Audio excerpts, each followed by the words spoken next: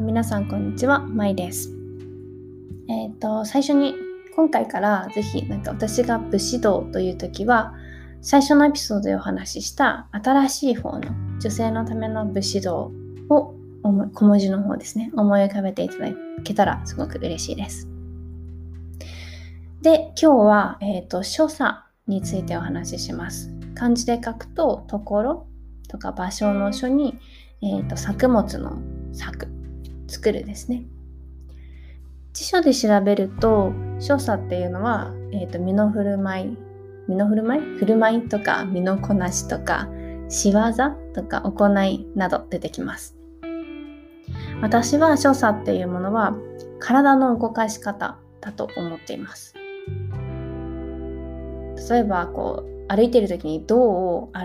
自分の体を動かして歩くのか、どう座るのか、どうやってカバンを持つのか、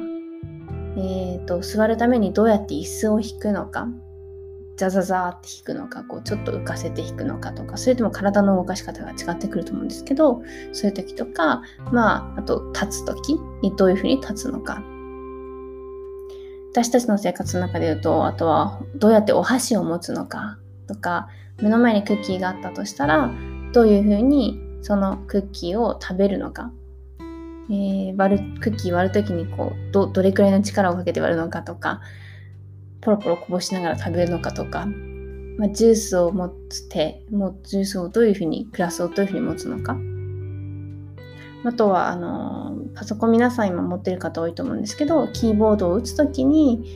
ガチャガチャ力強くキーボードを打つのか、優しく丁寧にキーボードを打つのか、普段意識しないと思うんですけど、毎日私たちは自分の体イコール要するに肉体を使って生活しています。当たり前だとは思うんですけど、使ってない時は1秒もないです。普段も意識しないと思うんですけど、特に意識がなくなるっていうとしたら、例えば寝てる時ぐらいはもちろん使ってるっていう意識はないと思うんですけど、その時ぐらい。ちなみに武家に生まれた女性は昔寝てる時もこういうポーズとって寝なさいっていう風な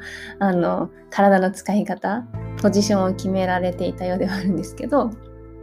それくらいなんてですね、体の使い方に関してすごく繊細であったり神経を研ぎ澄ませていたということなんだと思います。で、この所作っていうものが武士道にとってとっても大切です。自分の体をどう動かすか、乱暴に動かすとか全然へなっていう風に動かすっていうよりは、自分の体を丁寧に動かすこと。要するに、もし目の前に例えば本があったとしたら、その本を取る時の手の使い方、乱暴に取るのではなく、この世で一番自分が大切に思う人だったりものを扱うように目の前の本を扱うかどうか。本当に何でもいいです。携帯を持つ手であったりとか、洋服だったりとか、なんでしょうね。お財布もそうだし、カップだったりとか、分かりやすいかもしれないんですけど、固形物であっても、食べ物であっても、飲み物であっても、何でも今目の前にあるものを本当に、例えば赤ちゃんを扱うように扱っているか、歯磨き粉でも例えばこれは本当ぜひ一度試してみてほしいんですけど、一日ずっと自分の目の前にあるものは常にすごく高価なワイングラスとかを扱うように、割れ物を扱うように扱ってみてください。きっといろんな気づきがあると思います。それは自分の体についての気づきかもしれないし、いつも目の前にあったものに対して新しい視点が生まれるのかもしれないし、何か自分のいつもいる空間についての気づきかもしれないんですけど、何を気づくかとか、正直この言葉じゃうまく伝えられないんですけど、ぜひこれはもう体感してみていただいて、一日でもいいので、こう指の先まで神経を研ぎ澄ませて過ごしてみてください。でなぜそれが大事なのかというと、この所作が整うと呼吸も整います。で、多分体感してみていただくと分かると思うんですけど、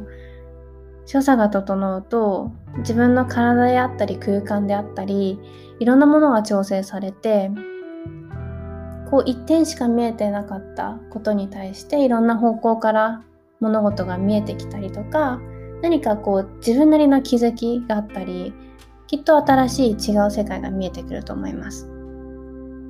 いつやってももちろんこれはいいんですけど、特にモヤモヤするとき、なんかちょっとしっくりこないなとか、クリアじゃないなっていうときは特におすすめで、10分でもいいし、5分でもいいし、1時間でも2時間でもいいんですけど、例えばカフェに行って、カフェの行き帰りの道でどういう風に歩くのか、ちょっと歩き方を変えてみるとか、あとはカフェにいる時間、逆にね、座って本を読んでいるとき、携帯をいじっているときの座り方、コーヒーの飲み方とか、本当に五感を研ぎ澄ますようにして、神経を研ぎ澄ますようにして感じてみてください。自分の体の動きを感じてみてください。では、今日も聞いていただいてありがとうございました。また次のエピソードで。